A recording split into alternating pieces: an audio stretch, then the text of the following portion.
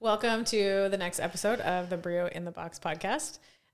Today's episode is brought to you by Brio Plus, our own brand of custom formulated, small batch crafted supplements. We're featuring our vitamin K2 plus D3. So vitamin K2 is the master regulator of calcium in the body. So vitamin D3 facilitates the transport of calcium across the gut barrier. Once it's in you, vitamin K2 is what directs it where it needs to go. So when vitamin K2 is missing in the diet, calcium accumulates in the soft tissues. So you get like atherosclerotic plaques, like heart disease, kidney stones, bone spurs, painful crystallized things in your tendons and your joints and stuff. K2 directs it where it should go, which is into your bone matrix, into your teeth, helps you have like healthy calcium balance. Vitamin K2 also plays a really key role in production of your sex hormones. So it helps support testosterone. We're going to talk about muscle quite a bit today. Helps support proper testosterone production in men.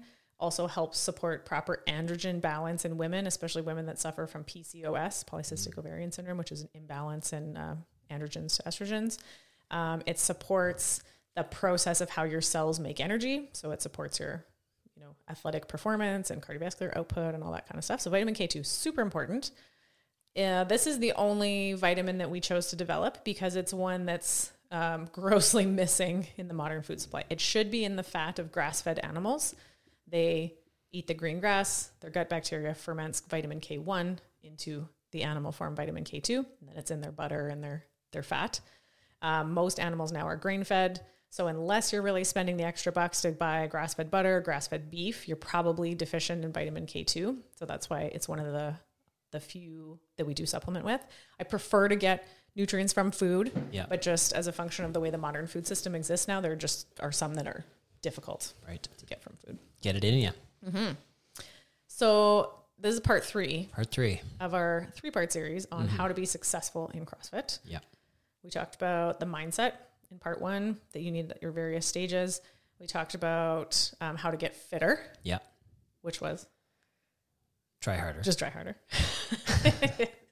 We spent 40 minutes talking about how to try harder. We just said it over and over again. Just try harder. Just try harder. Just try harder. So in part 3, we're going to talk about how to get leaner. So better body composition. 6-pack abs. Definitely. I want to point out that I specifically said how to get leaner, and I did not call this one how to lose weight. Mm-hmm. That's a different thing. That's an important distinction, because what I mean by getting leaner is more lean tissue. So that's your muscle and your bones and your connective tissue and all that stuff, and less unnecessary body fat, achieving a healthy amount of body fat. You need some body fat. You can't have none. So for some people, getting leaner, i.e. more lean body mass, less fat mass, they might already be quite skinny, not a lot of fat. And so for them, getting leaner means more muscle. Maybe we're adding 10 pounds on the scale to increase the proportion of lean body mass to their existing healthy amount of fat mass. So for some people, it might be getting heavier, might not necessarily mean getting lighter. Right. So I wanted to be specific about that in the start. For a lot of people, it is going to mean losing excess body fat, but we kind of want this balance of like decreasing unnecessary amount of fat and also increasing muscle. So this is more of a like average Joe, you're kind of 20 to 30 pounds within your ideal weight. Maybe you got a little bit of a dad bod or something. It's not like a super overweight person. It's not like a CrossFit Games athlete. This is like your average person. What do we need to do to lean out, feel better in your skin? Yeah. So we're not talking about a 600-pound person experiencing extreme metabolic chaos and needing more, psychological interventions from an addiction perspective. That's a whole separate can of worms. We're not talking about CrossFit Games level, super physiologic levels of human performance and all the things they do to support that. Yeah. Talking about normal people, the average person you would see when you walk in any CrossFit gym anywhere, at or close to a healthy body weight within maybe 20 to 30 pounds, like you said. Yeah. So conventionally, it's always been calories in, calories out. You got to measure and weigh and, track your steps and all that kind of stuff. Like where are we at with that? I again, yesterday literally saw another person in the nutrition and health space say caloric balance is the foundation of good nutrition. Ugh. Triggered. If you've been to my Nutrition 101 course, you know I spend an entire module breaking down the truth and myth contained within the calories in, calories out hypothesis. Because in theory, like the science makes sense, right? Like if you simplify the equation down to like basic physics, it makes sense. But there's more to it, right? Okay, so yeah, there's kind of like two opposing camps. There's the people that are like, it's all about calories in versus calories out. Any diet that works because it gets you, to eat less or whatever. It achieves a certain type of caloric balance. And then there's the other people that are like, often the misunderstanding is people think they're saying that calories don't matter, right? Which is not. That's a straw man argument from the calories in, calories out people. CICO, they call it, CICO. No one on earth is saying that calories don't exist, right, or that calories aren't a thing or whatever. They matter. They exist. Well, okay. What's a calorie? It's a unit of measurement. It's a unit of measurement for energy. You put something in a bomb calorimeter, you combust it, it releases a certain amount of energy as heat. It heats up water in the surrounding area of the little bomb thing. You measure the change in the temperature of water. It's just a unit of measurement. Right. It's not a molecule. It's not measurable or observable, or it's not observable under a microscope or anything like that. So it's like a meter or whatever. Yeah. It's a human invented unit gallon of measurement. So it would make no sense to say it doesn't exist. Yeah. It exists because we all believe it exists. It's just a unit of measurement. Yeah. So sure, if you gain or lose weight, we could measure the amount of energy gained or lost from that system. Sure. So if somebody loses a pound, they did actually burn 3,500 calories. It's just that there's a whole complicated system that led to that 3,500 calories being burned. So when someone says, how do I lose weight? And you go, oh, well, you just need to like eat less than you expend. You're like, well, yeah, that's like the definition of the thing. Yeah. We just said of like losing weight. Dumbed down version. But also, so it's true, but also entirely useless to tell someone that, in the same way that if I came to you and I said, hey, David, I want to run a marathon. How am I going to do it? And if you said, you're going to run 26.2 miles, I would be like, yeah, fucker, you just stated the definition of a mile or of a marathon, I'd be like, yes, I know that you have to run 26.2 miles. It's literally just the definition of a marathon. You didn't tell me anything useful. What you told me was true.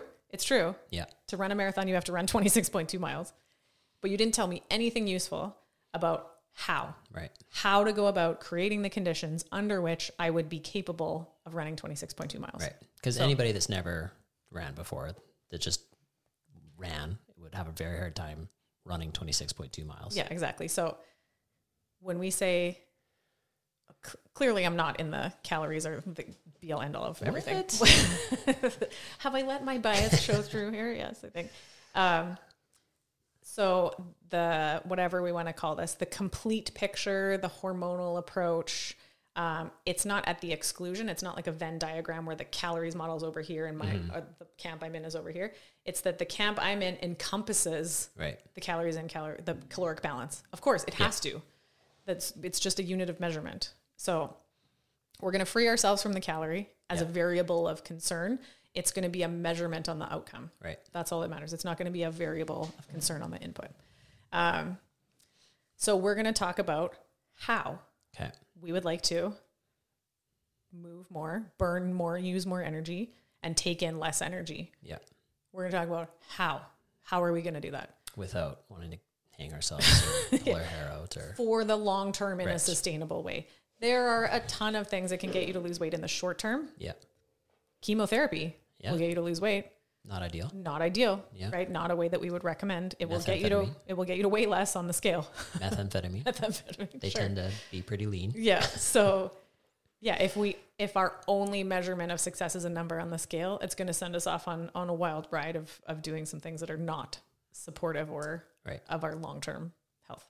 So we're looking for things that work to expend more and take in less, shift that balance. We're looking for things that do that in the long term. Right. Not a crash diet. Not a crash diet. And we're looking for things that do that the easiest, lowest effort way. Yeah. Is that fair to say? Because really when it comes down to it, the hardest part of a diet is sticking to it, right? When it's 100% on your ability to, you know, do it every day, like that's the hardest part. Yeah. So we want it to happen as easily as possible, like autopilot mode with as little willpower and force as possible. So of those variables we were just talking about, we would like to increase energy expenditure. Okay. We'd like to burn more. How are we going to burn more? Well, we can do it by force, which is hours and hours and hours of cardio. Yeah. And that's the traditional like bodybuilder approach. Yeah. I was there. Yeah. Back in the day before CrossFit, 2 hours on the stupid elliptical machine and whatever, just trying to burn those calories. Yep.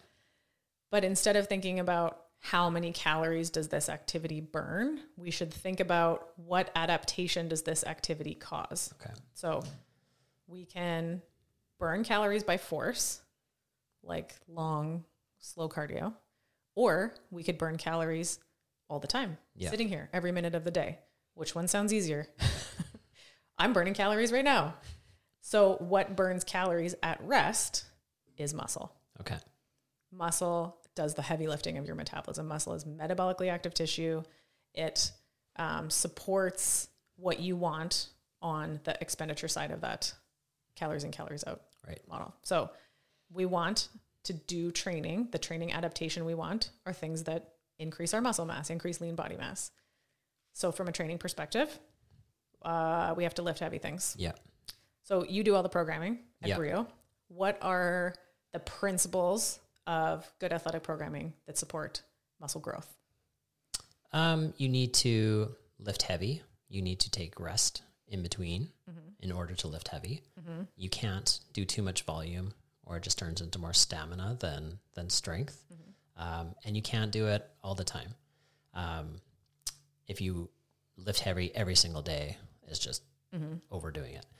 And then you need to prioritize movements that allow you to move long or large loads a long distance quickly, right? So we're going to prioritize a back squat or a deadlift over a shoulder fly or a, you know, bicep curl or something like that.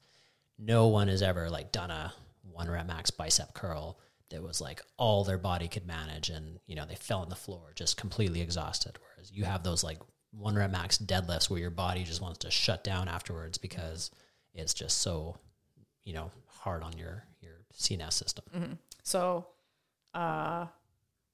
compound movements, large loads, full body, multi-joint. Those are like the definitions of functional movements. Yeah. Do you get stronger by maxing out every day? No, unfortunately, no. That is the fun part, right? Testing. Yeah. We always talk about like training versus testing, right? So use the deadlift, for example. People love dropping deadlifts, right? I lifted it up, I'm going to drop it back down. When you back squat, you have to do the negative before you get to like contract and stand up. So you're getting a lot of the benefit from that lift by lowering down and then standing up. So if you're deadlifting and all you do is pick it up and drop it down, you're missing out on half the benefit of that lift. So when you're training, you're generally doing multiple reps at certain percentages and you're like incrementally adding as you go in more volume or more weight or whatever. But you need to do some numbers. You need to do some 3s and some 5s and, you know, whatever. Make for those uncomfortable sets instead of that nice, challenging one that's super exciting. Yeah. And that's kind of the hallmark of strength programming. Yeah. In that kind of 3 to 5 rep range. Yeah. For maximum like strength and muscle growth. Yeah. But like you said, can't train that heavy that hard every single day. No. We sprinkle in the strength training, you know, a few days a week, but not every single day for Depending on the time of year, it's like 2 to 4 days a week we'll throw a heavy barbell around. And then we'll also incorporate some heavy stuff into the WODs as well. But just moving heavy objects around. Yeah. So full body, multi-joint. Compound exercise. Compound from your big muscles, your big movers, your butt, your back, shoulders, the big ones. And then all the things in your recovery, we kind of talked quite a bit about that in the part 2 of this series of things that support muscle growth. So your nutrition, prioritizing, especially the like highly nutritious red meat, because it comes with not only the protein, but like heme iron and creatine and carnitine and choline and B vitamins and zinc and like all the good things that help you support your muscle growth. All the things they sell in supplements are found in red meat. Just eat a steak. Just eat more steak. Yeah. You don't have to take carnitine. You don't have to take branched chain amino acids. You just eat meat, egg yolks. And then, we were talking about the building blocks of your sex hormones, testosterone being the big one there. Yeah. Other hormones that support good muscle growth and repair, growth hormone. You get that from keeping your insulin levels nice and low and balanced. You get that from a good night's sleep. Yeah. You get that from a diet free of lots of processed foods. Soy is particularly suppressive to testosterone and growth hormone. Doesn't it increase your estrogen levels? Yeah. So it's like a estrogen mimicker, phytoestrogens in soy. We're supporting muscle to burn more calories all the time, to do it on autopilot, that's what we want, right? We said we're going to try to do these things the easier way. So is your body temperature a good indicator of that process? Ooh, good question. Yes. Good question, David Riley. Thank you. Yes, that's a simple thing with like a little thermometer you can buy from Shoppers Drug Mart for like 10 or $20. You can take your body temperature, same time of day. You got to do it consistently because your body temperature fluctuates throughout the day. If you have a consistently low body temperature, normal should be 98.6 degrees Fahrenheit, but it varies. That's like... Do you know how I remember that? How do you remember that? The band, 98 degrees. Oh, yeah. Interesting. There used to be a commercial for gum they had. Do you remember that? No. Okay, never mind. I just remember it from boy bands, like a normal human. So, like the band, your body temperature should be 98 degrees. But some people, when they take their body temperature, will be like low 90s, like maybe even 88, 89. Wow. That's a sign of like a severely depressed metabolism where it's almost like a form of hibernation called torpor, where your body has gone into like a metabolic down regulation. So really not burning a lot of energy at rest. So taking your body temperature every day can be just like a really straightforward way to monitor that. That's a good one. Okay. So what allows us to burn more calories all the time is strength training, prioritizing. The cool thing about strength training is you don't have to do it that much. Yeah. Whereas like the chronic cardio option is so time consuming and so taxing and stressful on the body and down regulates your immune system and down regulates your muscle mass and like you get all these like negative things. So you're trying to burn calories by force. Yeah. But then the adaptation that causes is your body wants to get more efficient at that activity that you're spending a lot of time at. So say you're like running, you like go run for hours a day. Well, what's your body going to do? We're going to decrease insulin sensitivity. We're going to try to do that work with the least amount of calories possible. We're going to get rid of muscle mass because just extra bulk to carry around. So the adaptation that it causes is you actually burn less calories the rest of the time. So even if you manage to carve out the time to 2 or 3 hours of cardio a day, you're burning less calories the other 21 or 22 hours of the day. So. And if you see some of the ultra marathon runners who are running like 40 hours a week, like they're not large people. They're like skeletons running around, you know, like they look sick. Why would you want to have any more muscle on you? It's just more bulk to carry. All the like Kenyan runners, they're like incredible. They're small, tall, thin, you know, like they're built for that sport. Specialists. Yeah. Okay. So then we're maximizing we're stoking the furnace. Muscle is the furnace, basically. The furnace. It allows you to do work so that you want to go around in your life and be more energetic and do lots of things. So we're prioritizing strength training and therefore muscle mass. Okay. We're deprioritizing chronic cardio to prevent energy storage. So when energy comes in, watch out for that. Energy comes into the body, food, calories, whatever. It can go one of two directions. It can go into storage for use at a later time. So that's your fat tissue, or it can get directed to be used for energy to support all of the functions of life. So like your basic organs and your brain and your muscles doing exercise and all that kind of stuff. So we've got expenditure and we've got storage. We obviously want that switch, that pathway to go towards expenditure. We're trying not to have more energy being put into storage, into our fat tissue. The major hormone that controls energy storage is insulin. Yeah. There's like 8 different hormones that stimulate releasing energy out of your fat tissue and stuff. There's only one that stimulates storage, and that one trumps all the others. Yeah. Insulin's like the king, the big dog that suppresses blocks the function of the other 8. Right. Insulin is secreted uniquely in uniquely high amounts in response to dietary carbohydrates, in response to high blood sugar. Yeah. Blood sugar, it's a very tightly regulated process in the body. You have a very tiny amount of sugar in circulation all the time. You need some. It's about 4 grams, about the equivalent of 1 sugar cube in a healthy size, average size adult. Yeah. If that blood sugar doubles to 8 grams, that's a problem. If it like triples to like 12 grams in circulation, it's like a 5-alarm fire. Like it can't get that high. Blood glucose that high, it's, you know, like think of sugar. It's like a crystal little substance. It's very damaging to the microvasculature, the small little blood vessels and capillaries. So particularly in your fingers and toes, your eyes, and like the microvasculature of your brain. So high blood sugar, bad thing. So when you eat carbohydrate high foods, your blood sugar goes up, and so your body releases insulin to deal with that blood sugar. Mm-hmm. So insulin's like the delivery driver, picks up the sugar. Insulin activates cell surface insulin receptors, which I don't need to geek out on the biochem here, but it brings something called a GLUT4 transporter to the cell surface. And GLUT4 is like this little channel. It opens up and allows the sugar to go into the cells. So we're talking like muscle cells, organ cells, brain cells, where we want to use sugar for energy. So it gets packed away. If your brain is good, doesn't need any, if your organs are fine, they're topped up, if your muscles aren't doing any exercise, then the sugar always goes to the fat cells. Right. It gets converted into fatty acids, triglycerides, and stored for later. Right.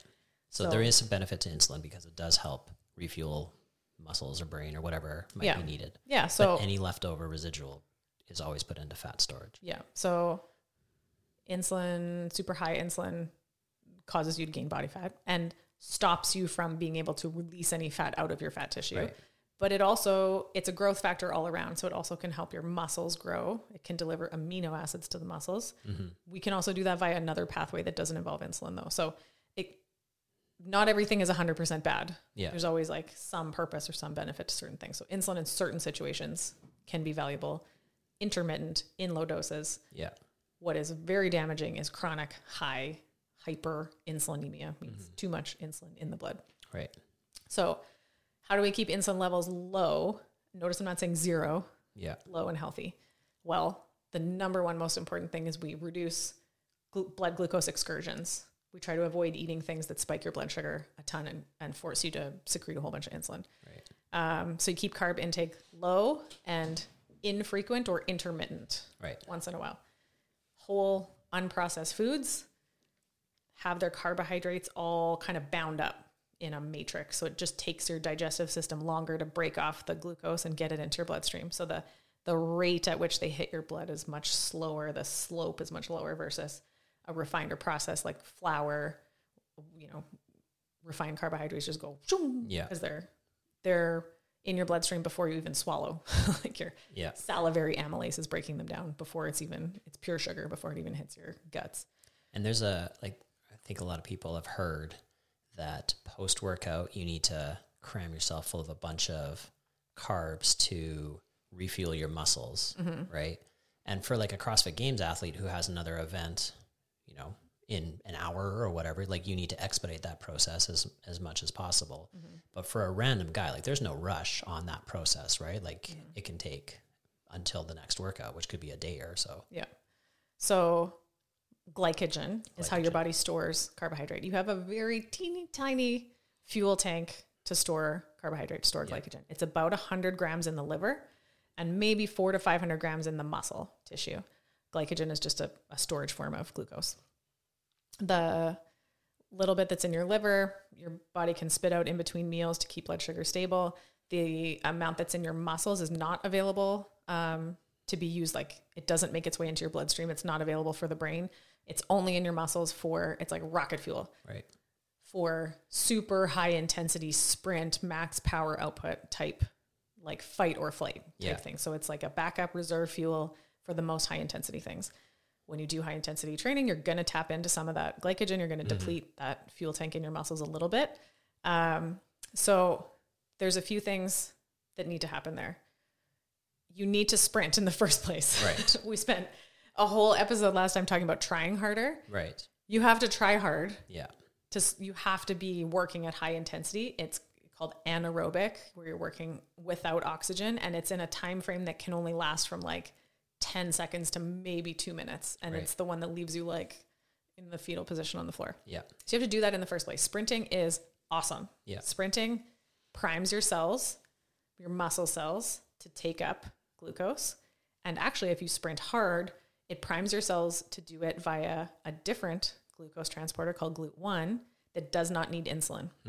So you can tolerate more carbohydrate, more starch or glucose if you sprint hard. Right. So when you try harder, you can tolerate a bit more glucose, and you can tolerate it without causing a big insulin bolus. If you do, let's say, an hour-long CrossFit class, what percentage of if you're sprinting, like you're going hard, you're hitting it hard, what percentage do you think you would drain out of your glycogen stores? Like maybe 50% or less? Yeah. And I think probably that's going to be bad news.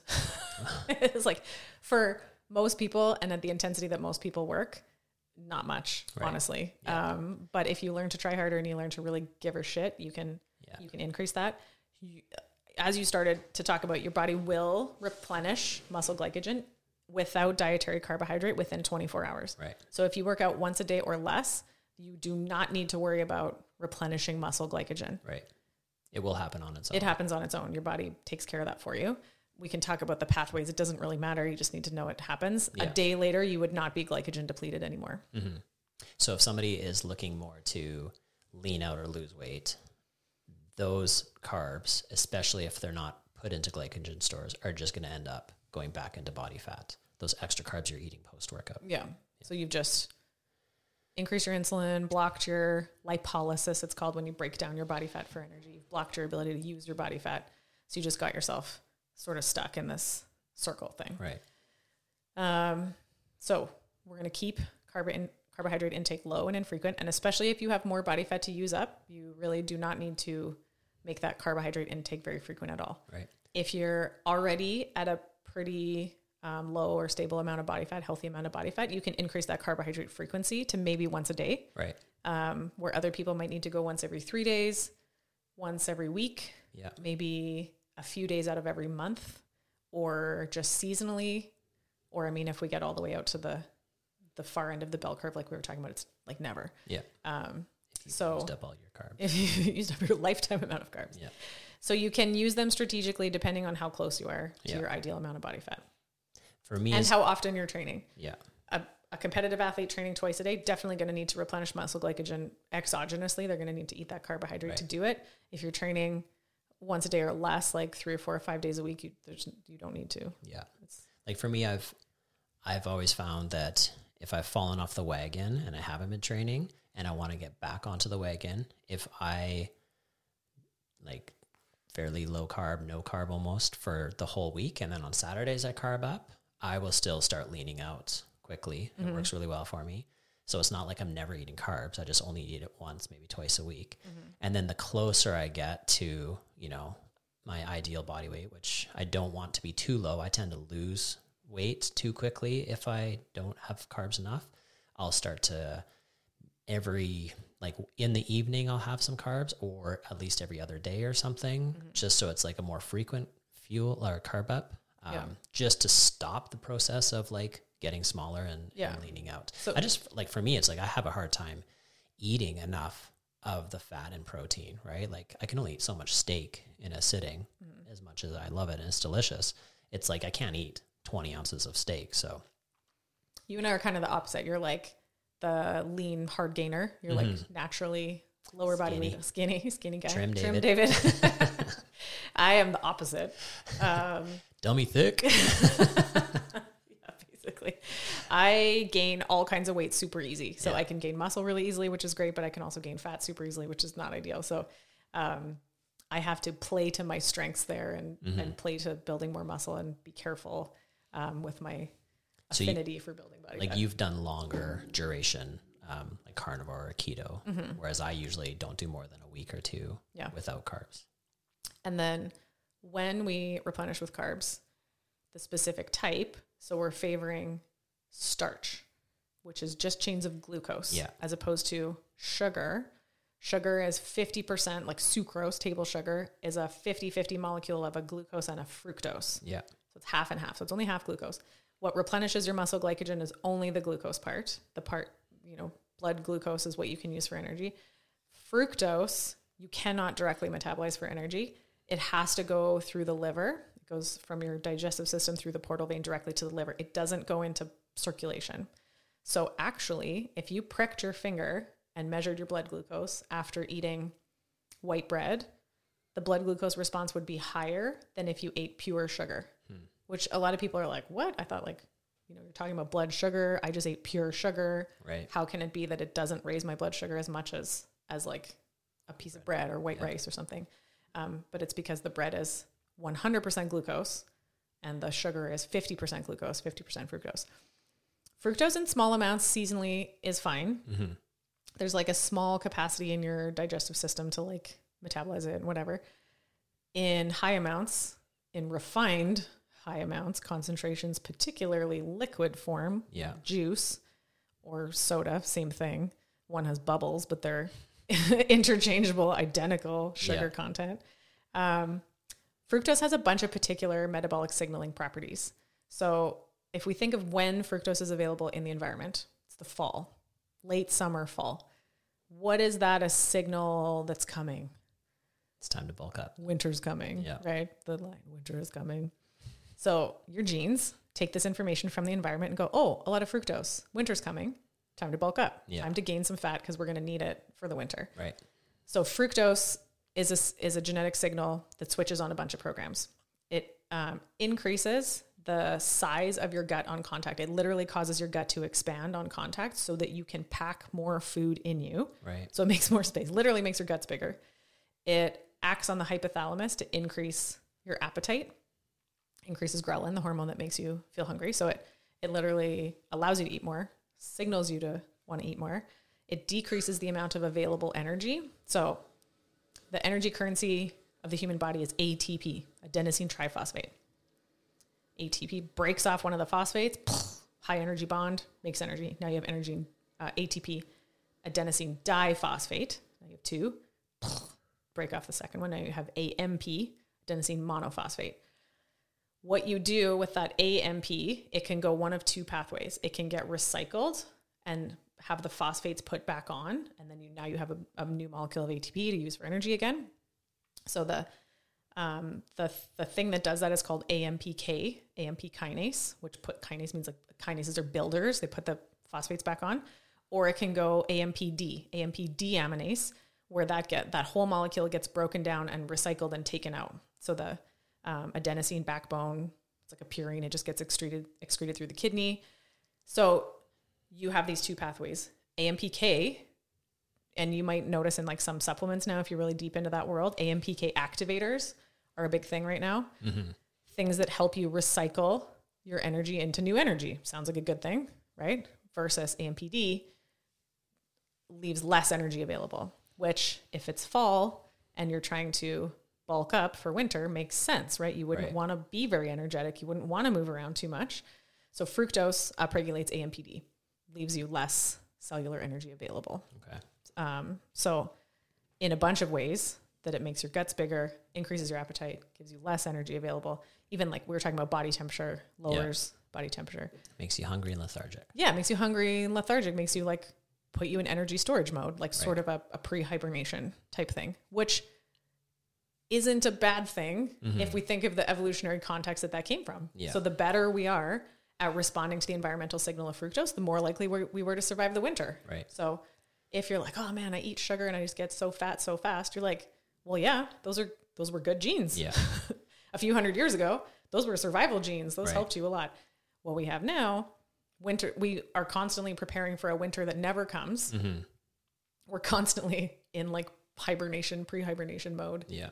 We need to balance that out. We need to not eat pure refined fructose. Yeah. We need to make it seasonal, make it intermittent. We need to experience periods of metabolic or nutritional winter to keep the balance. And for me, like I can eat some potatoes or rice or something starchy in the evening and I'm fine. Like I'm good to go. But if I have like sugar, cookies, whatever, like, I just want to keep eating them. Yeah. I'm more of an abstainer. So when I do dabble in those types of things, it's very hard for me to not eat all of them. Yeah. You're not eating 2 cookies, you're eating 12. Yeah.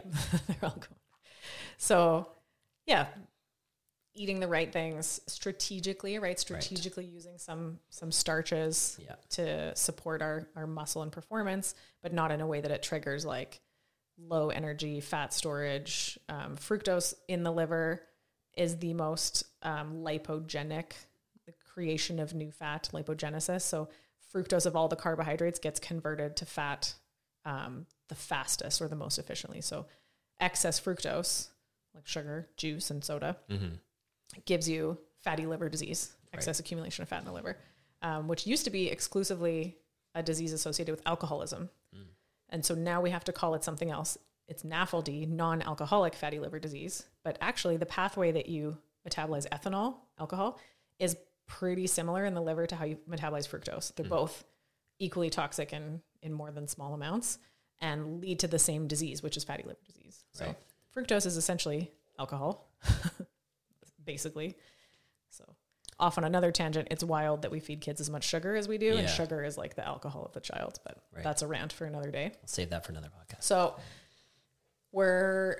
if we've accumulated excess body fat, we've prepared for winter. Yeah. We need to let winter come a little bit. So what's winter? Periods of fasting. Right. A little bit of intermittent fasting helps. Low insulin allows you to liberate some fat out of your fat tissue, use it for energy, use it up. An underappreciated fact is that what's in your fat tissue is a triglyceride, 3 fatty acids on a glycerol backbone. So when you liberate 3 fatty acids through lipolysis, you also liberate a glycerol backbone, which glycerol, glucose, similar, goes to the liver and gets converted to glucose. So for every 3 fatty acids you release, you also gain a glucose molecule. So even if you're not eating anything, or even if you're eating a low carbohydrate diet, you are still supplying your cells with the glucose that's needed. There's multiple pathways that your body makes as much glucose as needed. Yeah. And from your own fat is one of them. And that's why like an Inuit population that would eat entirely fat and meat can still survive. Yeah. Even though there's like technically parts of your body that need carbs, right? Yeah, for sure. Your red blood cells, the astrocytes of your brain, they don't have mitochondria. They can only run on glucose. So glucose is totally not essential from the diet, or we could think of it as so essential. Like you can't have 0 blood glucose for even a few minutes.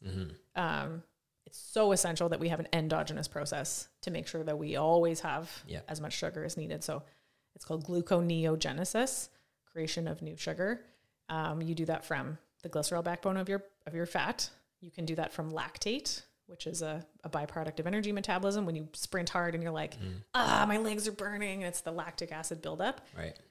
As you teach your body to get better at processing that metabolic waste product into a usable fuel source, it gets turned back into usable fuel, which is partially what we do in CrossFit is we're turning our lactate threshold or lactate system, and certain amino acids. So there are some, not all amino acids that can also get turned into sugar. Right. So you're good, basically. Like if you're like, oh, I heard you need like X amount of carbs, your brain needs carbs. Like, yeah, true. Not as much as people would have you believe. Yeah. And even if you don't get it from the diet, your body's got your back. Right. You're good. Other things that prevent energy storage: sleep, good quality sleep, not enough sleep, inadequate sleep, decreases insulin sensitivity, which means it takes more insulin to get the job done, increases your craving for easy energy. So that's like processed food, carbs and sugar. And for me, it's like if I eat processed food at night, like if we have pizza or something bad, I'll sleep worse that night. And then the next day I'll be groggy and lethargic and feel gross. So I'll just like want to eat more of the junky stuff. But then that's the vicious cycle that people get into. Yeah, for sure. So yeah, these things don't exist independent of each other. They're all very much related. So preventing energy storage, keeping insulin low. We do that by strategically keeping your carbohydrate intake as low as possible to support lean body mass and performance, which can be anywhere from 0 to more. Infrequent, so letting there be periods of low insulin. Yeah, and periods of like no food. We touched a little bit on fasting. Yeah, like fasting. Like what's a reasonable amount of fasting time? At a minimum, you need 12 hours from day. your last meal at night, from dinner to breakfast the next morning. Minimum 12 hours. And I think that throws people off. They think, oh, that's like so long. But like, if you have breakfast at 8 a.m. and you are still eating after 8 p.m., like that's a lot of eating time, you know, like that's a big window of eating. Yeah. So it should be reasonable. You have dinner at maybe 7. Yeah. You have breakfast at 7 a.m. the next day. That should be reasonable. And that's a Minimum 12 hours. If you can make that more like 14 or 16, that's ideal. Yeah. So then the sort of 16 and 8 is a pretty common intermittent fasting. Fast for 16 hours, eat for 8 hours. Most people that I'm familiar with that eat like good quality animal-based whole unprocessed food diet, they tend to drift towards 2 big meals a day. I don't know of very many people that eat real food that feel like they need to eat more than twice a day. So it becomes more natural to just kind of like lunch and dinner, coffee, water in the morning kind of thing. Yeah. So that tends to be when you eat real food. It seems to be more of a natural rhythm. Yeah. We touched on this a little bit, preventing energy storage, avoiding chronic cardio, which is basically, if we talk about like evolutionary signals, especially if you're pairing chronic cardio with not enough food, like a calorically restricted diet or especially a low fat diet, what kind of signal is that, right? We said we're going to ask ourselves the question of not how many calories does this burn, but what is the adaptation being caused by this behavior? Well, your genes read that as clearly you're just wandering the plains looking for food. You're not finding enough food. Yeah. So this is clearly a time of food scarcity. And so the adaptation to tons of like moderate intensity exercise and not enough food is to downregulate your metabolism. Again, with like your body is smart, your genes are smart, they're highly adapted. So when people are like, I've damaged my metabolism from dieting. No, you didn't. You adapted your metabolism. Right. Your metabolism did exactly what you told it to do, Right. which was survive a period of food scarcity, right? So calorically, metabolically expensive processes start to go. You catabolize muscle mass. Don't need that. Burns too much energy. Immune function. Your immune system's tremendously energy intensive. Immune function goes down. Non-essential processes like in females, like fertility, menstruation goes away. Don't need to do that right now. Don't need to, put any energy into like trying to make a person. So all of these like things start to go out the window. Body temperature goes down. We're just burning less energy. We're making less heat, right? We're sort of like getting into conservation mode from all different methods. And so your body will bring energy expenditure down to match energy intake. And if you force energy expenditure through a lot of chronic cardio, your body forces energy conservation through multiple other mechanisms.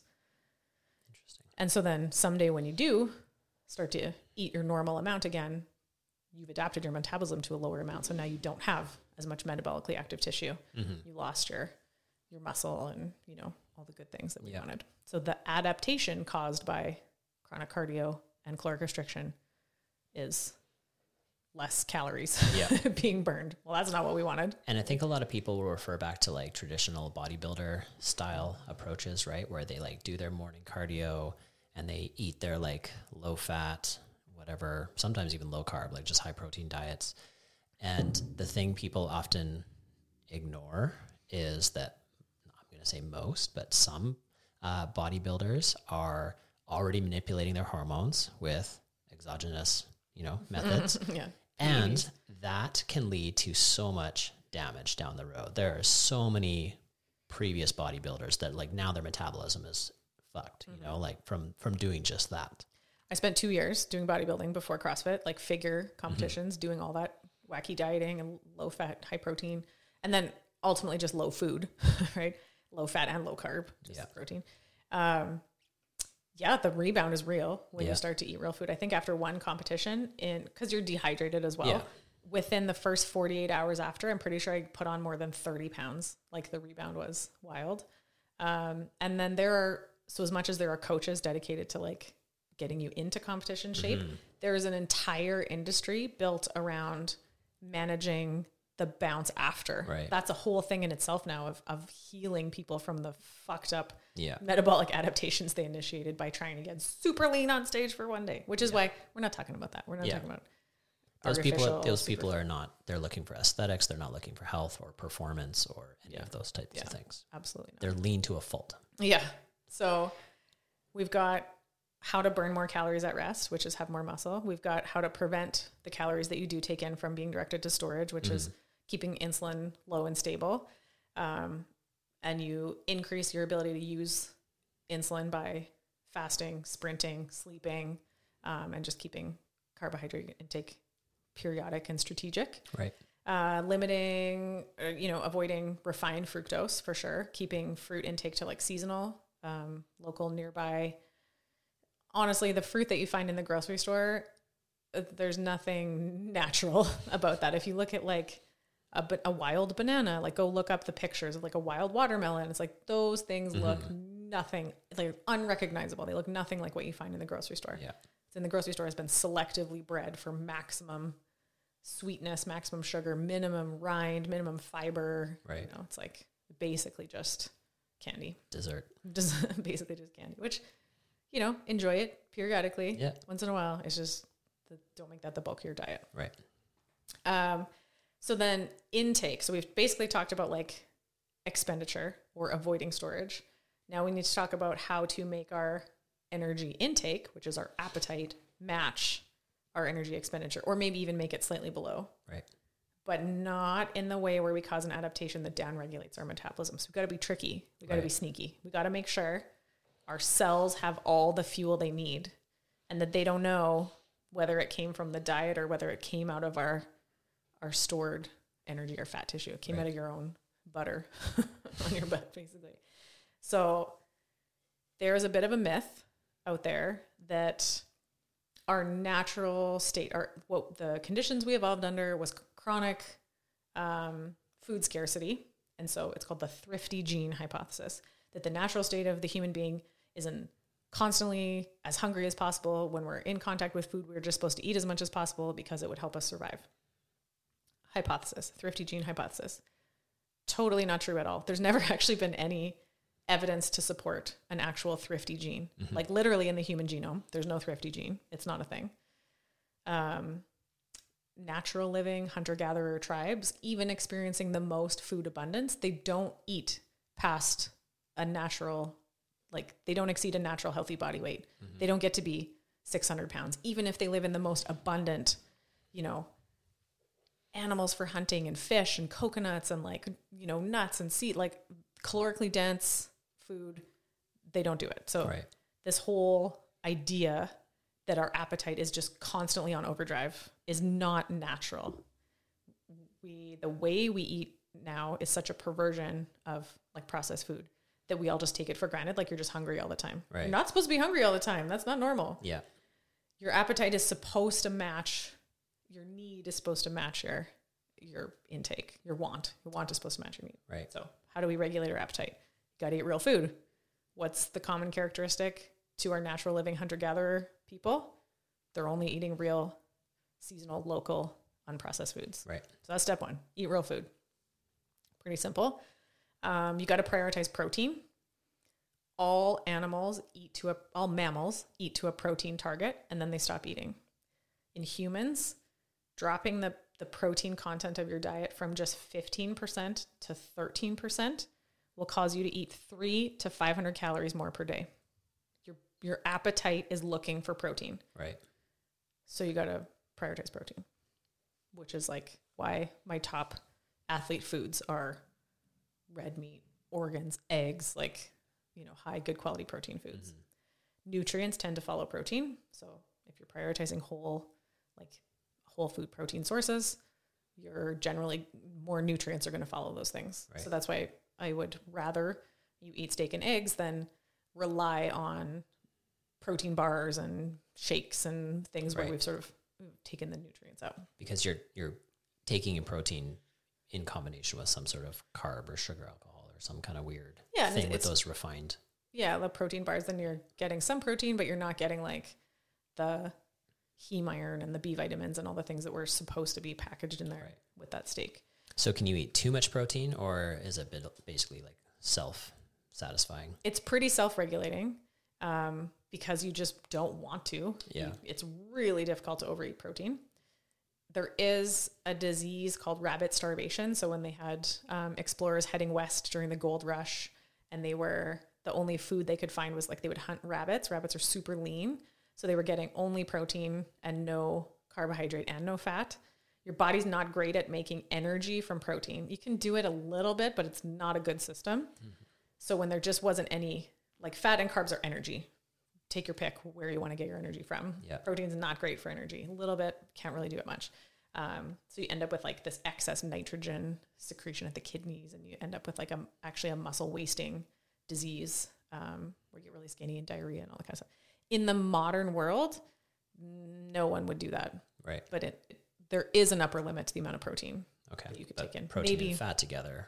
Protein and fat, great, because then you're getting all the energy you need. Right. And you can even do it with protein and carbohydrate. Yeah. A low-fat diet. It's just much harder to control your appetite. Yeah. That's the biggest thing. You can do it. Me. You can stay lean on protein and carbs. It's possible, but you do it by force and not naturally. Yeah. Because you're going to have to white knuckle through your appetite. If I have carbs in the day, like if I have toast with my breakfast, and my breakfast is actually my lunch because I eat it at 1 or 2, I'm super hungry for the rest of the day. Yeah. Which is weird to think that you ate more calories. Yeah. But it made you less satiated. Yeah. Right. So you can eat less calories, just skip the toast, eat the same bacon and eggs or steak and eggs, and you'll want to consume less calories the rest of the day. Yeah. So for me, if I'm going to have carbs, I have them at the end of the day so that it's minimal effect on my hunger, and I can just like brush my teeth, be done with eating for the night, and then go to sleep. Go to bed. Yeah. Crash and go to sleep. I mean, again, keeping your appetite under control is sleep, right? We've talked about sleep every single time. If you notice the common theme, the importance of a good night's sleep. Keeping your appetite under control, avoiding artificial sweeteners. So like diet sodas, people that consume diet sodas actually consume more calories overall, more likely to be obese. Yeah. So even though it's like that thing in itself has no calories, we have to go, what is the adaptation, caused by this thing? And the adaptation is an upregulation of the appetite, because it's confusing, right? Things should taste like what they are. Yeah. And so if something tastes sweet, your body, it's called cephalic phase insulin response. Immediately, as soon as you taste it, your brain is like, okay, sugar's coming in. That's going to be a panic attack. We're going to have to keep blood glucose under control. So you start secreting insulin. And then there's this insulin, but there's no sugar coming in. So insulin kind of overcorrects. Now you have a hypoglycemic event, not enough blood sugar. So now that makes you that's another type of panic mode. Right. Now you're seeking out, emergency, easy, quick, refined carbs. Yeah. So it actually makes you consume more, not less. Yeah. I think such an easy jump off point for anybody is just stop drinking carbohydrates. Don't drink sugary stuff. Don't drink juice. Don't drink anything that tastes sweet. Yeah. It's just not good. Number one. Well, okay. So I said no vegetable oils, and the last one is the number one most important thing. I might have to bump that to number 2 as the number one most important thing is no liquid sugar. Yeah. There's no need ever. No juice, no pop. Yeah. Even ditch the diet sodas. Just be an adult and drink water. Yeah. Hydro homies. I remember working in a restaurant, and I got free pop, so I would drink it all the time. And I remember my boss sitting me down when I started managing, and he was like, I know what you're going through, man. I'm like, what? He's like, you're not serving anymore. You're not walking around as much. You're starting to chub up a little. And I was like, what? I'm chubbing up a little? Oh, shit. And the first thing I did was I stopped drinking iced tea, because that was my thing. I would just drink iced tea all shift. And I lost 10 pounds within 2 weeks, it just fell off me just from that. Yeah. Okay. So no liquid sugar. No liquid sugar. We can strategically use some carbohydrates, but in whole food, you need to chew them. Whatever carbs you're going to eat, you have to chew. Yeah. Can we make that a baseline rule? Must chew. Must chew food. Must chew food. A healthy gut microbiome. You are basically a meat puppet being ruled and run by a whole colony of little microbes in your guts and all over. There are more microbial cells than there are human cells in you. You are more bacteria than you are you. Sweet. So you're a meat puppet being ruled by bacteria. So you mean keep those little microbes healthy. When you feed them sugar, they love sugar. They give out endorphins, and opiate-like chemicals that travel through the vagus nerve up to your brain, and you get addicted in a sense to these feel-good chemicals. But it's not you. But it's your not you. bacteria. They're being delivered by your bacteria. And so then when you are low in those feel-good chemicals, then guess what? You seek out sugar to feed the bacteria. They're kind of running your shit, right? So you need to make sure you populate the non-sugar loving ones. There's good bacteria, bad bacteria. So things that support a good gut microbiome, whole foods, healthy fats, collagen, avoiding processed food, vegetable oils, sugar, artificial sweeteners are particularly bad for the gut microbiome. And then some fiber, and then something called resistant starch can also be helpful too. So that's like if you cook a potato and cool it, or white rice and cool it, the starch starts to form chains called resistant starch that you don't digest, but your gut bacteria can, and they like it. So you're healthy gut microbiome. What about like probiotics? Yeah, the science on the probiotics is not settled. There's a lot science does not know about the gut microbiome. Probiotics, there's some question about whether, if it's in a capsule, is it just dead? Some of them, like live culture probiotics, are like ones you have to keep in the fridge.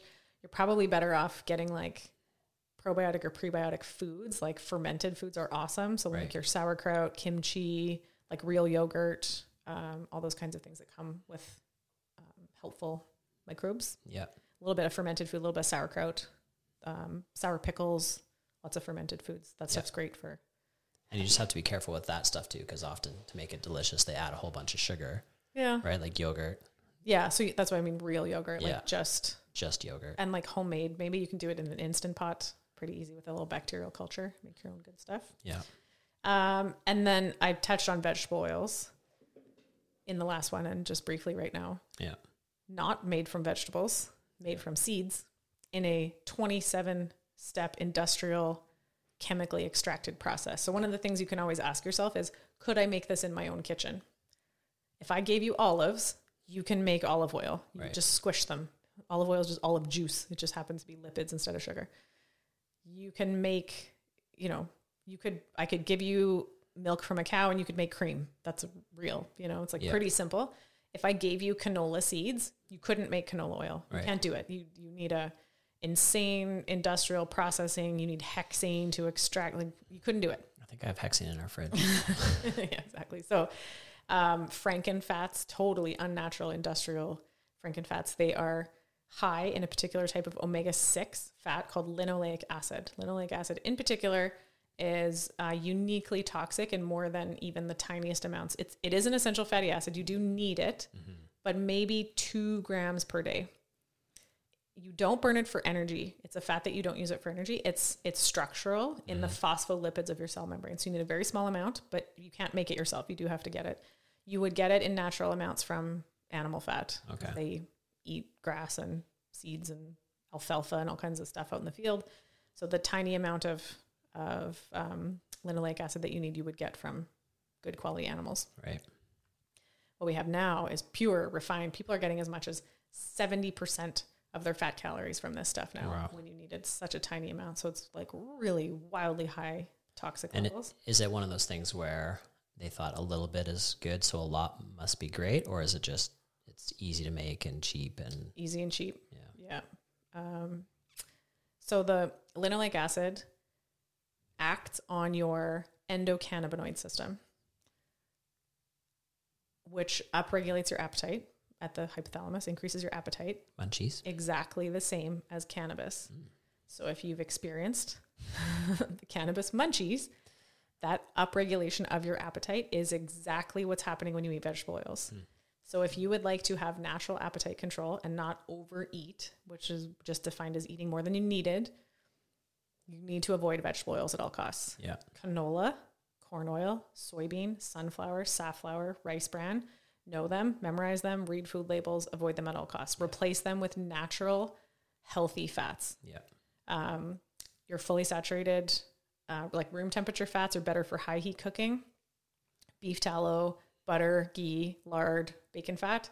Your monounsaturates, your fruit fats are better for like salad dressings and things that you're not going to high heat cook. So that's like your olive oil, avocado oil, that kind of stuff. And then avoid the processed vegetable oils at all cost. Yep. As a good example of how vegetable oils get you to overeat, there was a study done with French fries. So McDonald's French fries made now are made with vegetable oil, fried in vegetable oil. And they made fries the old way, fried in beef tallow. So animal fat, healthy, saturated, natural fats. 2 groups of people, they had them eat ad libitum, which means they just ate as much as they want until they didn't want any more, in a setting where there's just kind of an unlimited amount of French fries. The group with vegetable oil fries consumed 60% more calories from the fries versus the group with the beef tallow fries. So the beef tallow, the natural fat, comes with natural appetite suppression.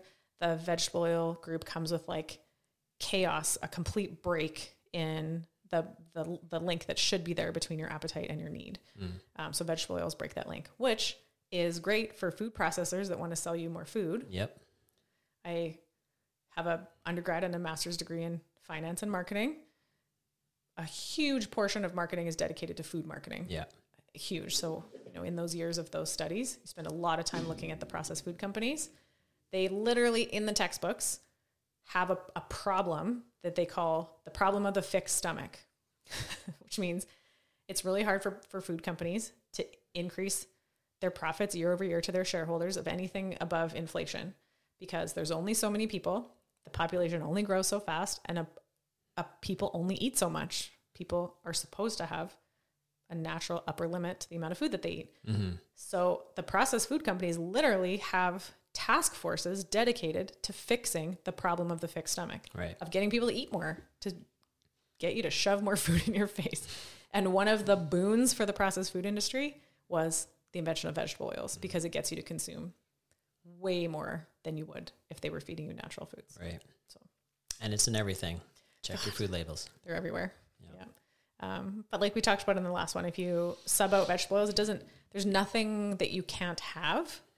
It just means you're going to have to be more selective, and you might have to make it at home. Yeah. But there are potato chip companies now that are making avocado oil potato chips. So even if you're like, I want to have some chips and dip, you could do that. You can do it without vegetable oils. There's the Co-op near us has like a white cheddar popcorn, but they pop it with coconut oil versus the Smart Food major label brand is vegetable oil, right? So it's like, you can still have those little snacky treat kind of things here and there, but you read labels and you get real selective. And I think that a lot of people get hung up on the cost, and it's like, those options are more expensive, but A, you're probably going to eat less, and B, it's your health, you're either going to pay a little bit more to take care of your health now, or you're going to pay with your future and being super sick and going through all kinds of medical treatment and, living and suffering because you didn't make these good choices early on. Yeah. Okay. So how to get leaner, in summary, to conquer the problem of how to eat less and how to burn more. Yeah. Multifactorial process. Muscle, prioritize your muscle mass, lift heavy, eat it, and, recover in a way that supports your lean body mass so that you burn more calories all the time on automatic, on autopilot. Right. Direct more of the energy that you take into expenditure by keeping insulin levels low and stable, avoiding large blood glucose excursions, so you keep carbohydrate intake low and infrequent. When you do, you prioritize starches. They're best timed after a super hard sprinty workout. Yeah. You avoid refined fructose, which is sugar and juice and like excessively sugary fruit. Incorporate a little bit of fasting, minimum 12 hours, try to push it to 14 or 16. And I mean, I've said sleep like 400 times. Yeah, get a good sleep. And also avoid chronic cardio, which, assuming I'm preaching to the choir here with the CrossFitters, that's why we do CrossFit, is so we don't have to go to 2 hours on an elliptical machine anymore. We're all kind of on board with that.